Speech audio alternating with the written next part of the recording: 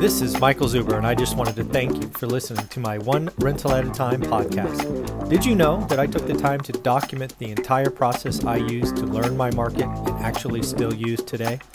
I released it as a $199 online course via Teachable, and it is called How to Get Started One Rental at a Time. With that, you get access to my private Facebook group and can join our group mentoring calls every Saturday at 9 a.m. Pacific. You can find it on my website at onerentalatatime.com. Now on with the show. Hey, Michael, it's great to see you again today. Hey, Ty, how are you, man? I'm doing awesome, man. So here it is. It's Friday, and I'm just coming out of a Tony Robbins seminar, and I was in lockdown for the last 6 days. So, I wanted to catch up with you as we do on our weekly and just see kind of what were some of the hot things for news-wise. What's going on in the real estate industry this last week? Yeah, I think there's a couple of things we really want to talk about. I think the largest thing is I did an after hours, which is something you haven't seen yet because I just started in this week at 6-7 o'clock at night. I pontificate about one or two key topics, and on Wednesday the big one was unemployment claims. Right, that's one we talk about on Thursday, and I pontificated the only way we could get a stimulus deal done is if the unemployment claims were north or over 900,000. Lo and behold, Thursday morning comes, they're bad, but they're not bad enough, right? They were expected to be in the sevens. They came in at 853, but it wasn't the 900. So it wasn't quite bad enough to get certain sets of people in Congress off their butt. So we are still talking about stimulus. They are supposed to pass what's called a continuing resolution today. If they don't, because their budget hasn't been passed, they could be shutting down. So they have till midnight tonight Eastern to do that. We'll see. I fully expect them to do it. But number one, Congress has failed the American people. The K-shaped economy is real. I did a report today just proving so. The same data, two different articles. One article talked about 40% of the Americans looking to spend less on Christmas. Same data, same stuff, flips it over and says 60% of the people are going to spend more. Folks, that's the K-shaped economy in a nutshell. And again, the people that are in the bottom are hurting. They're being told yet again in many states they're non-essential. They're being, a million women have been asked to stay out of the workforce because they have to, take care of their kids and homeschool them. And it's just bad, and it's disappointing to see Congress make it a red, blue, left, right issue. And then finally, the big thing of the week was a really good get for the channel. We got somebody from John Burns Real Estate Consulting, and we talked all about 2021, right? If you've been following my channel, you've heard me say that I think single family is going to be the best investment next year. You've heard me talk about a 10% appreciation when other individuals talk about a 30 or 40% fall. So it was interesting to see where I agreed and disagreed with John Burns Consulting. They got 20 years in the game. They nailed the last crisis. They're paid by just gigantic organizations and hedge funds. And we got about 40 minutes and one of their number one analysts, and we just riffed. It was a total blast. That interview, I think, is called 2021 Real Estate Investing or something.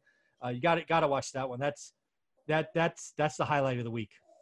I love it. Yeah, John Burns, that group, man, they are on their game, and they've been in the game like you a long time. So 100%, I'm excited to listen to that and watch that. So let me ask you, so talking about the unemployment claims, what were the unemployment claims? If we can compare the 853,000 claims, new claims this week, how would that relate to, let's say, like some March, April numbers when COVID was first new and we kind of felt like the world might be melting? And how do those numbers compare?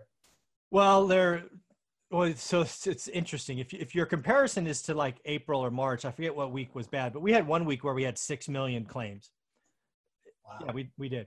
That will go down as a record of all time. I mean, we basically shut the economy down and a large swath was not essential.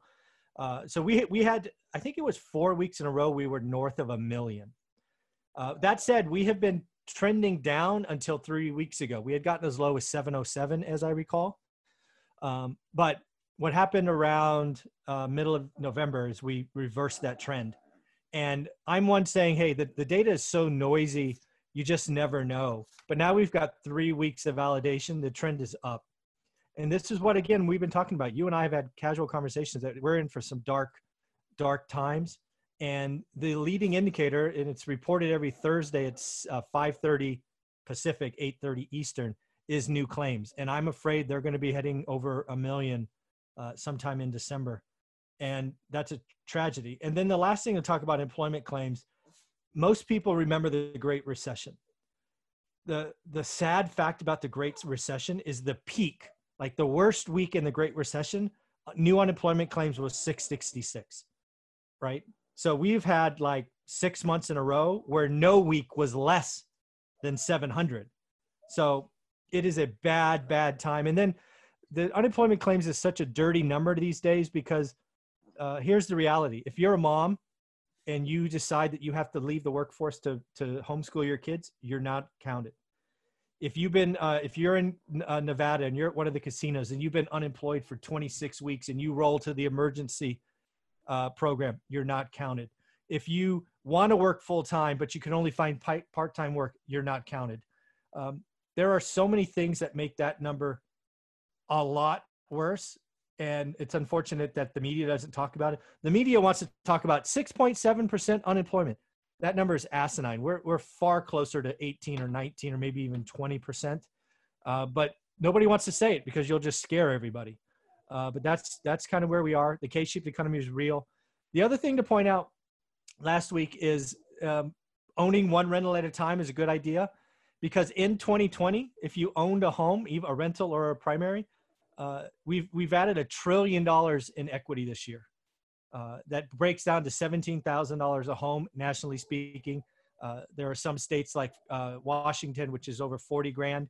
California is up 37. The smallest, as I recall, was North Dakota, which was up 4 grand. So everybody is winning. If you can take the time to build a down payment, go find that rental, conservatively finance, do a good or great deal like I teach and talk about, you're on the top side of the K-shaped recovery, and that's where you want to be, right? If anything it's taught us is if you own assets, you're doing okay.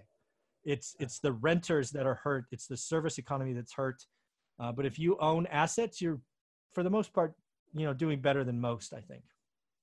Love it. Okay. Very good. Very good. So let me ask you, with the unemployment claims, and I think just again, because we have a diverse audience, some people know a lot about economics, some people don't. Specifically, how do you see this number, this economic number with regard to unemployment claims? How do you see it affecting the economy? Just as a general sweep, and then we'll talk about real estate, but specifically just the general economy first. Yeah, I use unemployment claims as the unemployment number. Just so you know, folks, you can actually look this up. There's two numbers. There's a number that's reported, and then there's a real number you should follow that they don't really report. It's called U3 and U6. U3 is what I just talked about, right? You have to be looking for work. It's only the first 26 weeks, all those things. And it's easy to be disqualified out. That's how you can have real unemployment at north at 15, but only, tell the world at 6.7. U6 is all of it. U6 is, the ugly truth that, econ majors like myself talk about and really look at, because it's the most complete picture. But it's also the number that would freak people out. So I look at unemployment numbers to indicate what's going on with the consumer, right? You've heard me talk endlessly on my channel about the consumer. That's what I'm following. And the consumer is somewhere between ultra greedy and ultra fearful all the time. Unemployment is one of those things that tilts people back to being afraid. So you got to watch it, right? What happened in March and April? People got wicked afraid, right? We had 6 million people get unemployed. Suddenly the economy contracted and everybody was saving. Nobody was spending. That's a perfect example. If we go from a low of 700 to over 1 million in December, it's going to be, people are not going to spend on Christmas. Holiday seasons are going to be a disappointment, and all of these things. So the unemployment number, and again, it's weekly, so it's every Thursday, 5:30 Pacific, 8:30 Eastern. You just get a little pulse. It's kind of dirty. It has a lot of variables, but if you watch it long enough, it's one of those early indicators about what's going on. Got it.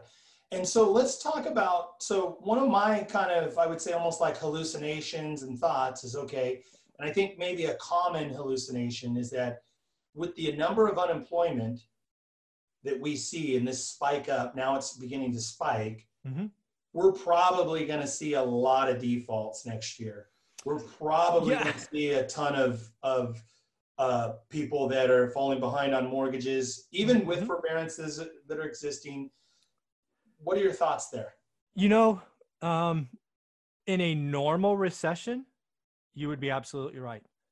But if we've learned anything about this health crisis, it's anything but normal.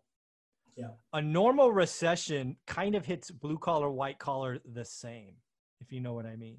Sure. What we are seeing in this particular crisis, now this could change in a heartbeat, right? If this spikes and suddenly companies are whacking white collar jobs, all things are off. But right now, disproportionately speaking, the people that are most impacted are renters.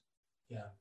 Owners, generally speaking, right? There's always exceptions, aren't really that impacted. Then you go back to one of my comments earlier. If you are an owner, you've enjoyed equity. So even if you have to sell, you're not one of these 2009, I got to sell, I'm underwater sellers. You're like, shoot, I got 12%, 15, 18, 21% equity. I'm going to walk away with some cash, right? So you're not going to have that kind of motivation. So it's not, I don't think it's fair. And we talk about that in the John Burns interview. Apartment owners, multifamily owners, it's called commercial, they're in trouble. That's where the pain is this time. It was residential in 08, 09 because of the bad lending. It's not today. Lending's good today, pretty solid. The K-shaped economy means if you are an owner, you're probably in the top, so you're okay, mostly. So no, I don't think there's going to be a huge problem. Even if we have a spike, where's the spike in unemployment going to come from? It's going to come from restaurants closing, servers, waiters, cooks. You know, most of those jobs aren't owning a home. It's going to come from retail stores that are closing down, and cashiers, generally speaking, aren't owners, generally speaking, right? So it's going to be multifamily. It's going to be apartments. It's going to be, that's where the pain is going to be. And I have it. All right. I own both. I own houses and apartments. My apartments are not doing great because of that. Rent collections are down. People ghosting me, right? Just not paying and then leaving in a U-Haul truck at night or a buddy's truck. It's happening now like it did in 2009. So yeah, I do not see this whole rumor or this whole talk about 3.2 million people in forbearance. I talked about it with John Burns. We can get it down to about 400 to 500 people that might be in real trouble. But that's nothing. I mean, 400,000 homes nationally speaking, when we do 7 or 8 million a year, that shit'll be gone in a minute. Plus the other thing that we talk about is if they're really going to go through foreclosure, the average foreclosure in California is 700 days. So even if somebody's in trouble, you're not going to foreclose till 2022, right? So you'll never see the inventory. It's just not going to show up, right? All these people talking about a 30 or 40% crash just don't know how math works. It's just not going to happen next year. Yeah, I completely agree with you. I just wanted to just reiterate that for the viewers and the audience, that it stays our theme and again, knowing and understanding where the market's going. So let's talk a little bit about multifamily for a minute. And I want to get even a little bit deeper, because I know we've got some sophisticated people that do have multifamily, maybe smaller, 2 to 4 unit. But I just want to, for the viewers and even for myself, maybe explain in terms of when you're buying a 20 unit apartment building, talk about specifically the financing. Are they typically 10-year loan balloons? Are they 5-year, 7-year? I know that there was some talk about how commercial lending may add to a bit of a tsunami in the commercial apartment space. Maybe talk a little bit about the lending and the relationship and how that works. Yeah. So you've caught on to something that is going to be the pain. It's amazing how similar this pain we're about to talk about was similar to the residential nonsense in 09 and 10. What happened in 09 and 10? The debt was adjustable rate mortgages, right? It had the loan that was most toxic was a 0.9% more interest only payment for 2 years. Then it reset to principal and interest at 7 or 8 or 9% for the next 28 years. That was the most toxic product created. So what does that mean? Well, that means you got 2 years of ridiculously low payments, and the mortgage broker who sold you this garbage made a big fee. And what the story was is, don't worry, you will refinance in 2 years, right? That was the story. And then once prices started falling and inventory started building, you were stuck and you could never afford the mortgage, because the mortgage, it tripled and quadrupled sometimes on people. It was just ugly. So you had to default. It's like bad product, had to get out, done. But now you switch this to multifamily. Multifamily really has the same thing, except a couple of things. First off, multifamily, you're putting real down payments. Most commercial loans, you're putting 35% down minimum, right? There may be some cities where they're like, that's a secondary or tertiary city. We want you to put 40% down. So you have real down payments, right? No zero down, no 5% loans. It's real money going down. Then the next thing is you have, typically in today's product, you have what's called an IO period, interest only period. And this is what's going to smack people. If you did an IO in 18 or 19 that was 1, 2, or 3 years, you're about to go fully amortized, which means interest and principal, at the wrong time, right? You had IO in the first couple of years because you probably bought it for value add. You had to manage payments because you're going to change the roof, change the mechanicals. You're going to raise rents. That was the whole value add play. Now, 3 years later, you're going to go principal and interest. You have returns you have to pay either to yourself or your investors. And now you have vacancies, you have lower rent, you have poor collections, and your payment just went up 50% because now you have to add the principal to it. So that's the problem, is commercial loans all have periods like that. There are some 30-year fixed loan products, but that's for the biggest, the best, nothing you or I could get. You can get pretty good rates, but we'll have 3, 5, 7, sometimes 10. It's the 3-year, 5-year that's going to get people smoked. It's the IO going fully amortized. It's going to get people smoked. There's going to be a lot of stress. And unfortunately, what this means is banks will go into technical foreclosure, and the banks will for the most part be okay. Because remember, they required 40% down. So the bank is going, it's going to be hard for a building to lose more than 40%, but it can happen. But the banks will be injured. The equity holder, the owner, will be destroyed. That's what's going to happen. Yeah, that's tough. Talk about, so like, I want to just, as we kind of move toward the finish of this interview, one of the things that Tony Robbins teaches, and as I mentioned, coming out of that seminar and just really being clear and focused on where I want to go and what, what's next, and, how I'm designing and living my life. You're somebody I look up to, and Tony talks about modeling. And he talks about, you find people that are doing what you want to do, people that are doing what you're doing at a higher level, and you model them, right? So the idea is to see what they're doing. So I just want you to share, and you can keep it, brief and a little bit more overview. Mm-hmm. Talk about your blueprint. Like, as an example, you and I are crystal clear. Single families are the best asset class to be in right now. And as we go into 2021, right? Mm-hmm. For lots of reasons we don't have to cover. I think most people understand that if they've been following your channel or even following our series here. So to that, maybe talk about your blueprint and that single families right now, 2021, as we go into 22, 23, and nobody has a crystal ball, but you're paying attention at a much higher level. You have more stake in what's happening. Yeah. How do you see those single families 1031 exchanging, and kind of like what you did to be where you're at now, your blueprint? How do you see that blueprint going forward? Yeah. So thank you for that. I appreciate that. And I look forward to interviewing you about Tony Robbins in a separate interview, because I'd love to see what one of those events look like. He's somebody I've admired. I've read his books, but never done an event. So I need to learn from you. But my blueprint is, I need to track the consumer. I need to track what's going on with the consumer. It all starts with the consumer. We're a consumer-based economy. The consumer is, an owner or a renter, so they're my biggest customer or my biggest competitor. I need to know what they're doing. And right now, with what's going on with space is good, urban flight, work from home, what this is all telling me is big cities like San Francisco are in trouble, and smaller cities that easy commute to the Bay Area, good, i.e. Fresno, good. So what am I going to do in that environment? I'm going to buy as many single family homes that I can. They must be conservatively financed. They must cash flow, because I can be wrong, right? I never bet on appreciation. I never do anything like that. So my ultimate holding period is forever. But my intention is I'm going to repeat what's in my book.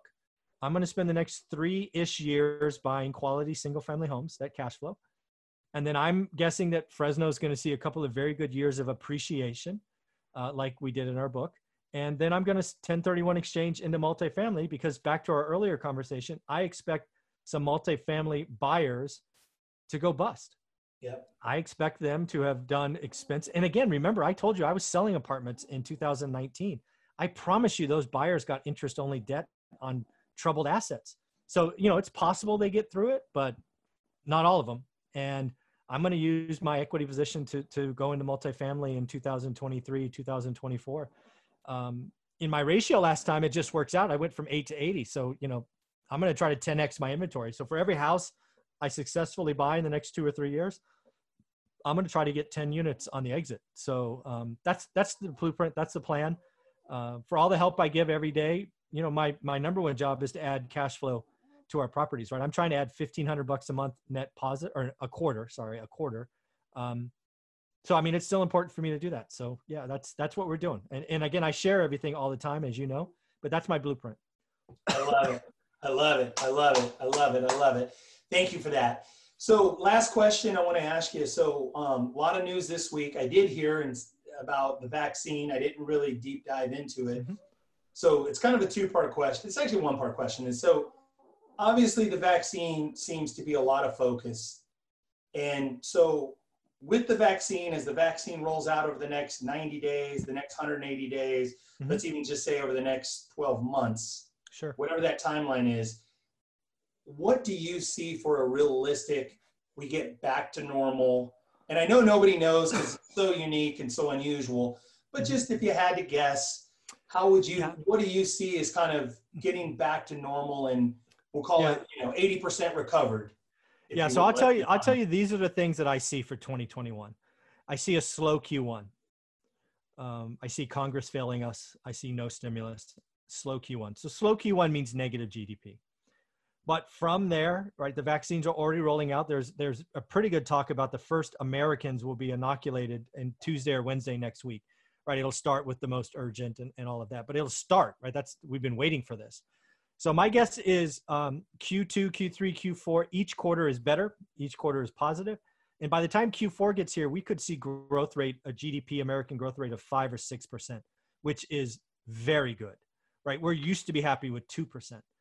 I'm actually calling the next decade, certainly the next 5 years. Let's say the next 5 years. The decade's too far. I'm referring to the next 5 years as the roaring 20s. I did a lot of research about, is it Great Depression 2.0 or roaring 20s? And I didn't know. So I did a bunch of research, and I think what's coming around the corner is the next 4 years are going to be pretty darn good. Net positive growth, cheap debt, infrastructure investment, housing, new business formation. We're going to have record bankruptcies in Q4. But I bet you we have record business creation in Q2, and then again, a record in Q3, right? So there is another side. I don't believe you can kill the American spirit. I believe you can certainly injure it. I think you could slow it down. I think we're doing a very good job of trying to do that today, but we're going to come out of this thing freaking swinging. Back to normal. What is normal? Like 2019 kind of stuff. Depends where you are, right? Will Vegas be at 2019? No.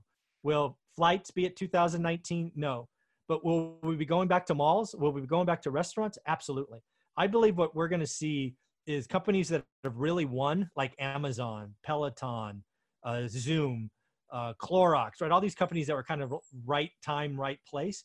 They're going to have tough compares, and they're going to miss, because I can promise you, I've done so much DoorDash the last 9 months. I'll probably do another year and never do a DoorDash, because I want my food hot. I want to go patronize. I want to be in public. I'm tired of being locked up. So these companies are going to have some really tough compares, and stocks will get hit. But yeah, I think, and then the other thing, because we are a real estate channel, I think the biggest, and I got this validated with John Burns' team yesterday. I think your spring selling season is going to be bananas. Yeah. I think what happened in last time is the move-up buyer didn't move. They went to Home Depot and bought paint instead. And dude, I think this next April, May, June, freaking going to be nuts. Because again, you're going to get move-up buyers. And the beauty of a move-up buyer is you as an agent, you can potentially get two sides, right? Yep. You can help them sell and help them buy. So if you're a real estate agent, you better get ready for a very busy year, starting probably March. And, I am wildly optimistic about Q2 through Q4. I am hugely pessimistic about the existing quarter Q4, and I'm afraid Q1 is going to be pretty bad as well. Yeah, no, that's so good, Michael. So good. So great, man. Thank you for sharing all your wisdom and insights and perspective. And again, if you're not following Michael, you absolutely are missing out. He does incredible. So you can buy the book, One Rental at a Time. You can find that on Amazon. Very easy, great read. The thing I love that Michael, that you do best, and you're on Instagram, you're on Facebook at One Rental at a Time. Mm-hmm. The thing I love that I think is Michael's best work is these videos. There is a ton of content on his YouTube channel at One Rental at a Time. His YouTube channel is full of education. It's full of insight, perspective. The John Burns interview, I can't wait to listen to. We're going to have Barry Habib next month, who Barry is an expert and the mortgage interest rate, residential mortgage. So just really good stuff, Michael. Thank you so much for your time today. Thanks, Ty. Take care.